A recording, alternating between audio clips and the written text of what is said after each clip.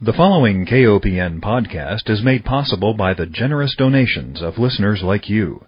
Please consider a donation to listener-supported community radio, KOPN. You can donate securely on our website at kopn.org. Hi, welcome to Food Sleuth Radio, where we help you think beyond your plate. I'm Melinda Hemmelgarn, a registered dietitian and investigative nutritionist on a mission to connect the dots between food, health, and agriculture and find food truth. And to help us do that today is one of my favorite guests, Ms. Patty Livera. She is the Assistant Director of Food and Water Watch, where she coordinates the food team. Patty holds a bachelor's degree in environmental science from Lehigh University and a master's degree in environmental policy from the University of Michigan. Before joining Food and Water Watch, Patty was the deputy director of the Energy and Environment Program at Public Citizen and a researcher at the Center for Health, Environment, and Justice. Welcome, Patty. Hi, thanks for having me.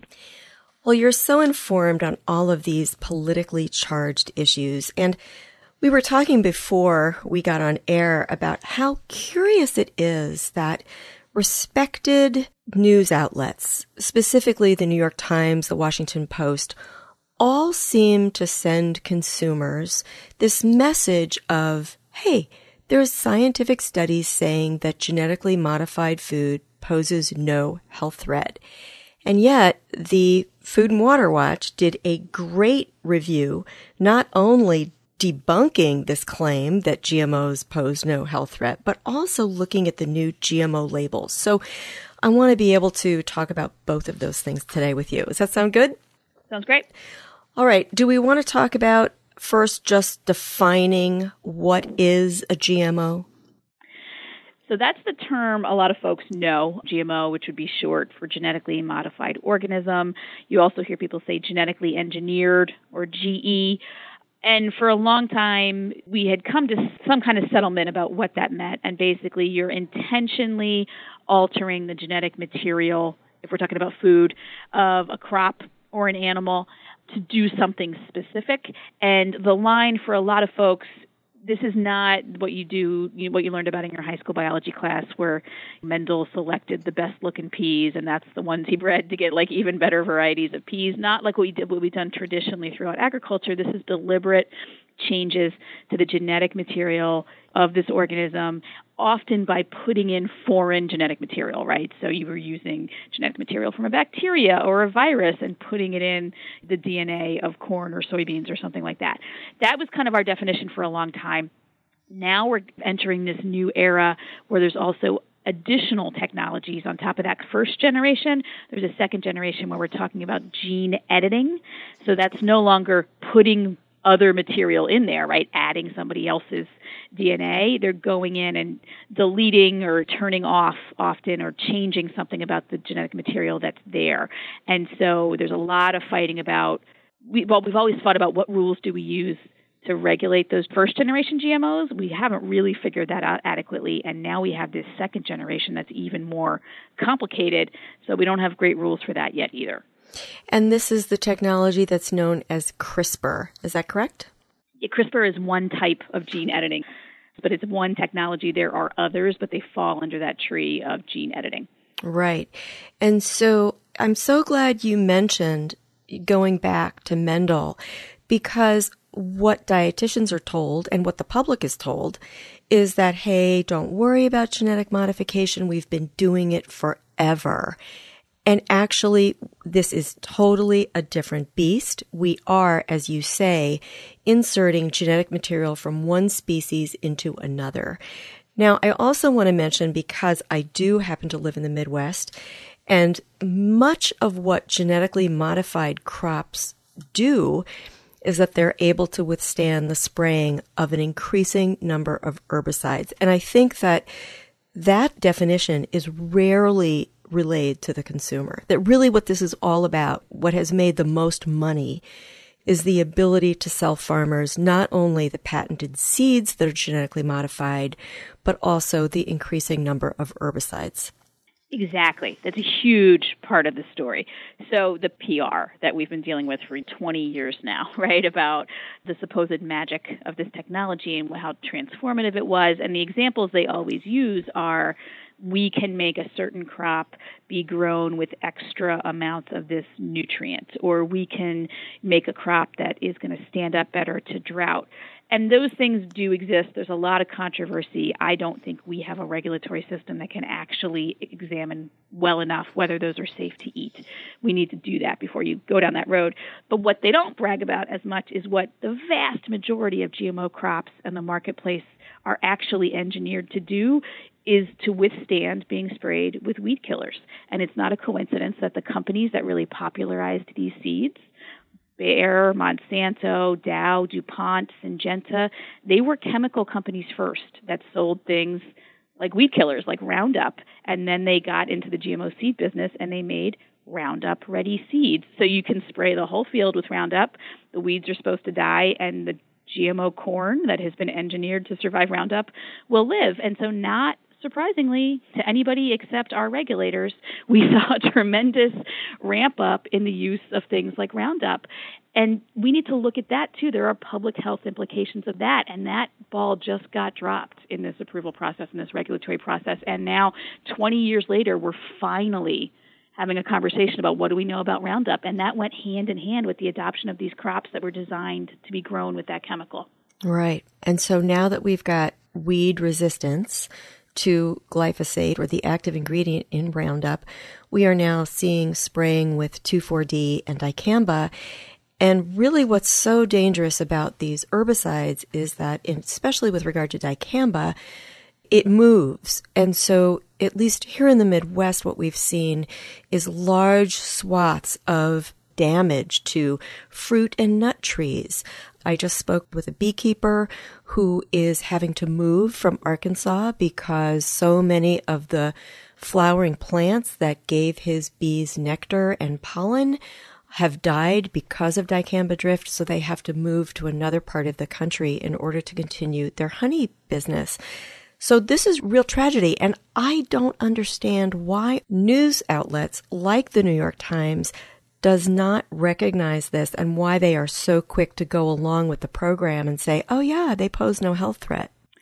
It's super frustrating for everybody who does any work on this issue. It's a real problem. And I think there's a couple layers of it. I mean, one, I think a lot of reporters aren't comfortable or familiar with science, and this industry has really embedded itself in our research institutions, especially like at land-grant universities. And all the credentials are there. These are the preeminent research institutions that study our food system, and they're not really doing health and safety studies. Are these a good idea? They're doing research and development studies. What is the next GMO going to be? And they're doing that because that's where their funding comes from in large part. And then that really infects like what advice is given and what it means to be modern and efficient. And that snowball just keeps rolling. And then compound that with there's a lot of reporters who don't know anything about agriculture or farming or rural communities. We've seen that since the election, right? They've really struggled to look at rural America and understand what it means to be a farmer and what challenges they face. And so you have scientific, supposedly experts saying, don't worry, there's nothing to see here, it's totally safe. And then you're talking to farmers, and reporters aren't great at parsing out there's different types of agriculture. There's different pressures put on different types of farmers. This technology really changed what it meant in terms of labor for farmers and how you deal with weeds. And all of these complexities really escape a lot of reporters if they're doing a one-off story on this supposed technological fix. Mm-hmm. And I think we've been raised with the idea that if someone has a white lab coat on and they've got a PhD and they're affiliated with a land-grant university, that they are certainly trustworthy. I think that's why the industry has paid such great attention to focusing or communicating with registered dietitians too, because we are oftentimes the people who consumers want to go to and trust about food education. And when the nice people from Monsanto and Bayer come and speak with us and they bring us GMO answers, they have all these real slick education material and they say they're safe, don't worry about it. We don't know any better because we typically don't study soil science and plant science, and we're not out there in the field with farmers, which is why I really appreciate your organization. And for our listeners, I just want you to know it's foodandwaterwatch.org. hear from different sides about what's truly going on. This is a great nonprofit organization. Okay, Patty, so let's dive into, you've got a great piece here. GMOs aren't going to save nutrition problems or feed the world. They're about corporate control and profit. And so you really take on 5 reasons why everyone should be concerned about genetically engineered foods and why it's so important that our foods be labeled so that the consumer can make a wise decision in the marketplace. So certainly GMOs increase corporate control of food. I've seen, I'm sure you have too, the contracts that farmers have to sign when they plant a genetically engineered crop. Yeah, and the business model of GMOs is really important. And we don't have a great place to look at that when things get approved or when we haven't really had a national discussion about this. It just started showing up on our food supply.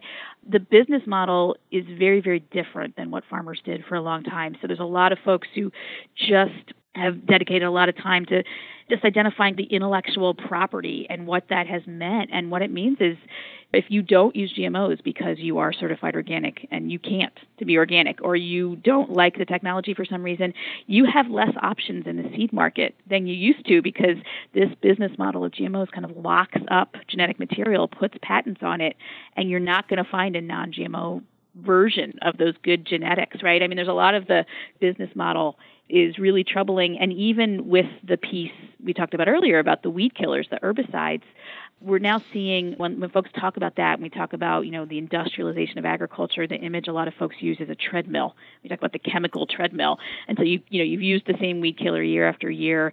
It worked for a while. Not surprisingly, in nature, things develop resistance, right, including weeds. And so now we have super weeds that don't die when you spray them with Roundup, so you have to hit them with something heavier, right? Maybe an older, more toxic herbicide like 2,4-D or dicamba. So now there's genetic engineering to put those traits into the crops. So we're seeing more of those. You mentioned that those chemicals don't stay put. They drift. Their dicamba in particular is known to drift.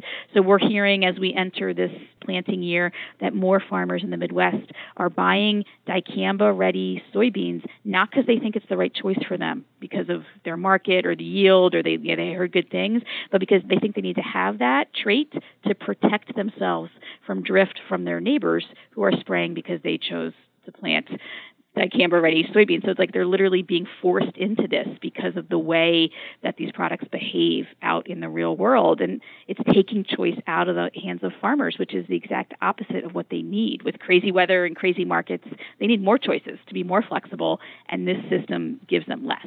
Exactly. Patty, let me take one break because we're at the halfway mark, and I need to let our listeners know that if you're just joining us, you're tuned into Food Sleuth Radio.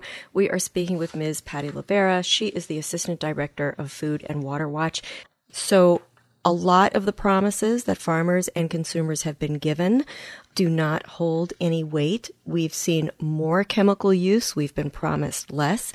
We've also been promised greater yields with these crops. And I look through some of the farm journal magazines every chance I get, and I look at how farmers are being advertised to, and yield is by far the biggest promise that they get. But you report that actually we're not seeing a greater yield with these crops. Yeah, over the roughly 20 years that we've seen. It's the mid-90s was when Roundup-ready crops really kind of came onto the scene. And by the 2000s, they've been pretty widely adopted. The yield improvements that were there in the first couple of years have flattened out. So it really doesn't live up to the hype that they're going to solve everybody's problem through increased yields. And they're more expensive, right? You're buying more expensive seeds to use this technology. You're locked into buying certain chemicals that go with them. And so practically, there's a lot of folks we've talked to who are going to non-GMO because they're like, that system doesn't make sense for me anymore. Then if you take a step back and you go bigger picture, whose problem is yield solving? And we hear a lot about feeding the world, and hunger is a political problem. It's not a yield problem, right? It's how we distribute food. It's not that there's not enough food. Right now, there are farmers in the Midwest, United States, who can't give away soybeans because we have so many. We're dependent on export markets. A political problem closed a bunch of those export markets because we had a trade war. And yield is not going to solve that problem, that there's last year's soybeans that are still hanging out by the time people are planting next year's. So that's a convenient argument for them to make, but it misses the boat on a lot of other problems that are happening in agriculture. Exactly. And you mentioned earlier in our conversation how organics do not allow genetic engineering. So we're not allowed to use the products, the herbicides, the pesticides that are used with these genetically engineered crops, less chemical fertilizers, overall a much healthier way to produce crops for both soil, plants, animals, pollinators, etc. And you mention in this fact sheet that genetically modified crops and organic cannot coexist, even though we've been sold that somehow you can have a good relationship with your neighbor and you can have a conventional field where GMOs are planted right next to an organic field. It doesn't work so easily, does it? Especially for certain crops. This is a real problem, and unfortunately the problem usually falls squarely on the organic folks. It's not really shared in terms of the burden. So for certain crops, especially corn and soybeans, for years and years and years, we have heard, whispered about, it wasn't really talked about, the organic farmers being very concerned that the genetic material, the pollen, especially from corn, doesn't stay put. From GMO corn could end up in the fields where they're trying to grow organic or non-GMO, which needs to be kept separate in the marketplace, and that they would end up with contamination. Genetic drift is what they talk about. And so there are things that organic farmers have to do by their rules, by the organic standards. They have to have a buffer area where you're planting the crop with organic seed, you're managing it organically, but you have to sacrifice it, and you can't sell it organically because it's in that buffer area where the risk of contamination is high. They have to use all separate trucking and sorting facilities and grain silos and all that stuff. And that usually almost always all falls on the organic or non-GMO user side of the fence, not on the GMO user whose product isn't staying put. That's the genetic drift. It keeps going on, keeps costing organic farmers money. Finally, we got the USDA to start asking them about it, and they are reporting that it costs them money. It took years to even get USDA to acknowledge they needed to ask the question. And then we have that chemical drift problem, too, that we talked about earlier, right? If your neighbors are using something like dicamba and it doesn't stay put and it drifts over to your orchard or your organic farm, that is going to economically harm you. Sometimes it ends up in court. Sometimes it ends up with insurance companies, but it's really wreaking havoc in the countryside between neighbors. Absolutely. And farmers cannot afford the lawsuits. It's a mess. And I just want to make sure that our listeners understand that coexistence is a lie. It just doesn't happen that way. So all of this is to set us up for our discussion about GMO labeling, which American consumers have been clamoring for years. And the reason why I don't want to buy genetically modified food is for all of the reasons that we just spoke about what happens, the injustices that happen to farmers in rural communities. And I don't want to support a system that has this amount of spraying of herbicides. So we're going to have labels. A law was passed. The U.S. Department of Agriculture has proposed new guidelines for labeling foods. Food makers will be required by federal law now to use labels starting in 2020. One would think that the label would say GMO because that's what we've been talking about for all this time. But no, the labels are going to use a term called bioengineered. How did that happen? It's a long story. I'll try to give the short version. There's a lot of trauma involved in this story for a lot of people who worked real hard trying to get this labeling. So lots of countries around the world require this labeling, over 60, and American companies who operate in those countries provide it. So it's not like they've never heard of this concept. But when it came to the United States, for years and years and years, the processed food companies and the biotech industry, the ones selling these GMO seeds, they had successfully fought off attempts to require labeling here. So fast forward into the mid-2000s, 2010-ish, and people started to take this on at the state level, and they started to make some progress. People had it on the ballot and came close in a couple of states, and folks in Vermont passed it in their state legislature. 2015, they passed the law. It went into effect in 2016, and it said in Vermont, you're going to label where these ingredients are. And it was very practical. They gave companies a year to do it, and companies started to comply. I bought products in Maryland and D.C. I went out looking for them, and I found them, and they were labeled for Vermont. And the companies figured it out and sent stuff to the East Coast that complied with the law in Vermont. It wasn't a crisis. Vermont didn't run out of snack foods, right? Because that's where most GMOs end up, is in processed foods. That's right. It was starting to work. It was fine. But the industry didn't like that. And so when Vermont passed that law, they came to Washington, D.C., and they said, we can't have these states doing this. We need Congress to step in and stop this. We're going to have different laws in different states, and it'll be the end of days. And so it was a big fight for a year. The end of that year, we prevented worse versions that were out there, but Congress passed a law in 2016 that said, states, you don't get to do this anymore. The federal government's going to do this. USDA, you write some rules for labeling. And so that's why we just got those rules at the end of 2018 out of the USDA. They were put in place because of this law that Congress passed, and there's a bunch of bad stuff in that law that we now see in these final rules. One of them is that this label will say bioengineered. It will give companies an option to not put words on a package, like put ink on the paper of the package, but it will let them put a symbol on that you have to use a smartphone to scan. And it had a whole bunch of loopholes in the definitions of what triggers a label. So we don't like what just came out of USDA at the end of 2018, but a lot of that, unfortunately, was baked into their instructions from Congress. Exactly. And not all genetically engineered foods will be labeled. So foods that are highly processed might not have that label on it. As a consumer of organic meat and dairy, one of the reasons why I choose that is because I don't want to eat dairy products or meat from an animal that has been fed GMO grain. In the marketplace, let's say you're buying milk in the grocery store, that cow has consumed GMO grain, that milk product will not have to bear the BE or the bioengineered label, correct? Correct. And this has been a struggle with lots of wrapping our heads around where these GMOs go in the food supply. And so the standard in this new rules from USDA would be that the animal itself, if you were eating meat from an animal that itself was genetically engineered, which we're not that far away from. We have genetically engineered fish that have been approved. That would get labeled, but the animal just eating the grain would not trigger labeling. Exactly. One of the many definition problems we have in these rules.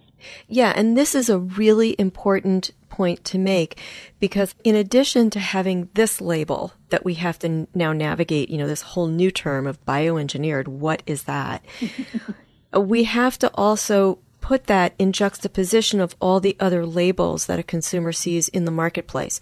So USDA organic, we know that that label means that there are no genetically modified ingredients used in the production of that product. But then we also have the non-GMO project label. And I see this on foods that were never genetically engineered, sort of like the no cholesterol labels that used to appear on things that would never have cholesterol, like a banana, for example. Mm-hmm. And it's a sore point for me because I feel like it could be misleading to consumers. And I think loaves of bread are a great example of this. So you can have the non-GMO sticker on there, but that doesn't mean that the wheat that was put into that bread was not sprayed with an herbicide. It's confusing because consumers then wonder, well, gosh, why does this loaf of bread that says non-GMO, why does that have glyphosate residue on it? Like, why would we find that there? Yeah, it's a very good question, and we get into a lot of this.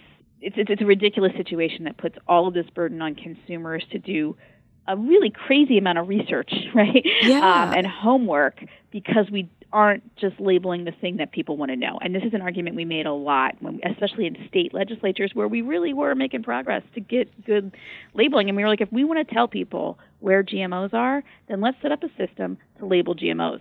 In the absence of that, which is essentially where we are now, we have all this other stuff pop up that's supposed to do double duty, right? Organic is one way it's not GMO, but organic actually tells you a bunch of other stuff. It's a big umbrella, that label that tells you a bunch of things. It's pretty useful.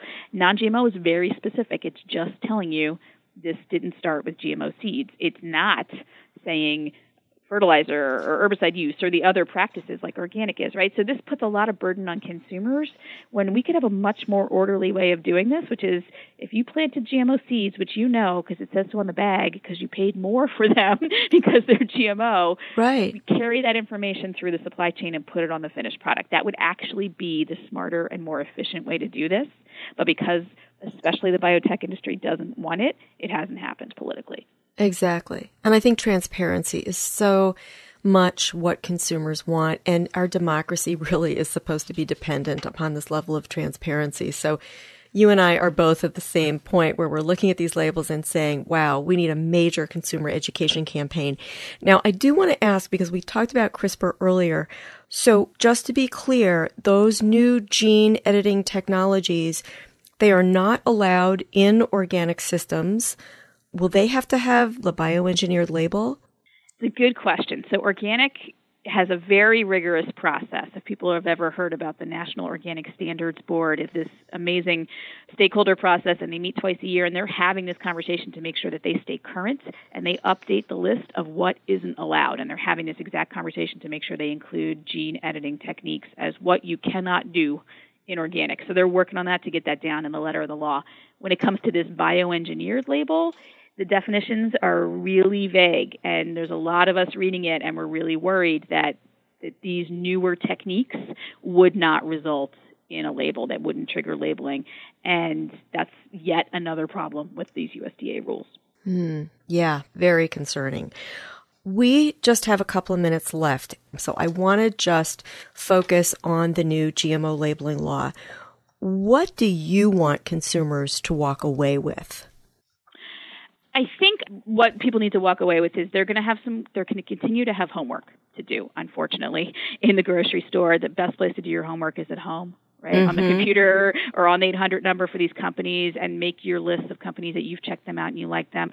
Organic still tells you a lot. We are always fighting about making the organic standards better, but it still tells you a lot, and it does tell you they didn't use GMOs. But I think the biggest lesson is we get this information or don't get this information because of our political process. This is a policy decision. We don't get food labels because the food companies are benevolent and they feel like giving it to us.